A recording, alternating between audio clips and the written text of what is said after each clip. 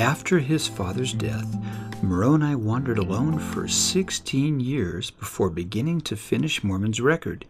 By the time he finished Moroni chapter 10 and sealed up the records, he'd been wandering for 36 years. During this time, Moroni had plenty of time to develop his relationship with God and listen to the voice of the Spirit. In the final chapter of the Book of Mormon, Moroni reviewed all that had been written by his ancestors and abridged by his father. As he prepared to bury the sacred records, he considered those who would read them in the future. He'd seen his own people destroyed and written about the Jaredite civilization's destruction. Moroni knew the Book of Mormon was not just a history of these people in America, but taught us how we can avoid their fates. In the Book of Mormon's final chapter, the prophet Moroni gave us 8 exhortations and then his third and final farewell before he sealed up the book and his own testimony. His first exhortation in verse 3 was to remember how merciful the Lord hath been unto the children of men, and ponder it in your hearts. Moroni wanted the Lamanites and anyone else who read the Book of Mormon to know how important it was to remember and ponder what great things the Lord hath done for our fathers, as is declared in the title page. Pondering is a link between our mind and heart, and the Spirit has time to influence and direct our thoughts and feelings and bring clarity and inspiration to our souls. In ancient times, to ponder meant to weigh or consider something's value, and Moroni wanted us to weigh for ourselves the value of these sacred records. This led to the second exhortation in verse 4, to ask God the Eternal Father in the name of Christ if these things are not true. Moroni certainly wanted us to believe for ourselves the truthfulness of the Book of Mormon, and considered how those who would read it at some future date might know this for themselves. Rather than trying to persuade us with his own words, he invited the reader to ask God and trust that he would reveal the answer. This shows Moroni's confidence in the truth of the Book of Mormon, and that we trust God to know for ourselves. He promised us that if ye shall ask with a sincere heart, with real intent, having faith in Christ, he will manifest the truth of it unto you by the power of the Holy Ghost. Moroni knew that we cannot gain our own testimony through our intellect alone. The Holy Ghost testifies of all truth and has a major role in our gaining testimonies of spiritual things. Praying with real intent means we are willing to follow whatever promptings we receive from him. Moroni then exhorted us, in verse 7, to deny not the power of God when he testifies to each of us the truthfulness of the Book of Mormon in response to our sincere prayers. Moroni's fourth exhortation, in verse 8, was for us to deny not the gifts of God, and he taught us about the many spiritual gifts God gives to those who come unto Christ. He continued teaching in his fifth exhortation in verse 18 to remember that every good gift cometh of Christ.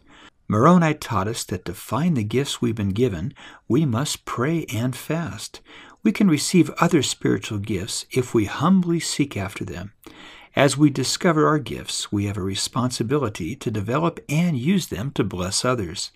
This may take time, and we should remember that even Jesus Christ received not of the fullness at first, but developed from grace to grace.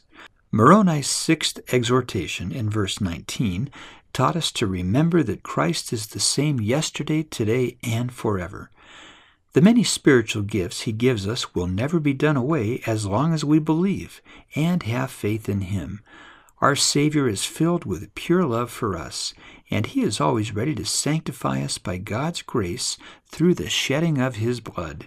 One day we'll have an opportunity to meet Moroni, and he told us in his seventh exhortation in verse 27, to remember these things, for the time speedily cometh, that ye shall know that I lie not. For ye shall see me at the bar of God, and the Lord God will say unto you, Did I not declare my words unto you, which were written by this man, like as one crying from the dead, yea, even as one speaking out of the dust? The Book of Mormon testifies that God will judge those who possess it. Nephi, Jacob, Mormon, and Moroni were the four most prominent writers of the book, and they all testify that we'll stand with them at the judgment bar of God to answer what we've done with the Book of Mormon's teachings in our lives. Moroni's last exhortation in verses 30 through 33 reflects the entire message of the Book of Mormon, to come unto Christ and be perfected in him, and deny yourselves of all ungodliness. And if ye shall deny yourselves of all ungodliness, and love God with all your might, mind, and strength, then is his grace sufficient for you, that by his grace ye may be perfect in Christ. And if by the grace of God ye are perfect in Christ, ye can in no wise deny the power of God. Moroni showed us throughout his life a great example of enduring to the end. He was alone in most of his ministry, fulfilled his mission of keeping charge of the records, and urged each of us to develop charity or the pure love of Jesus Christ. He showed that he was filled with that love when he wrote for the sake of people not yet born and the descendants of his mortal enemies, to come unto Christ and be perfected in him. Each time he tried to finish his father's record and seal up his testimony, Moroni invited those who'd read the Book of Mormon in the future to pray and ask the Lord about its many truths and revelations.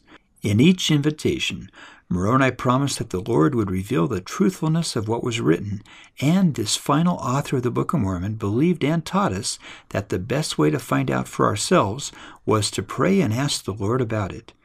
Moroni's promise also teaches us that we can pray and the Lord will reveal to us the truth of all things we want to know through the power of the Holy Ghost.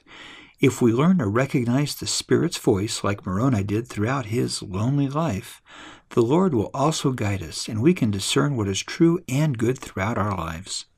Moroni's very last words to us are, "And now I bid unto all farewell.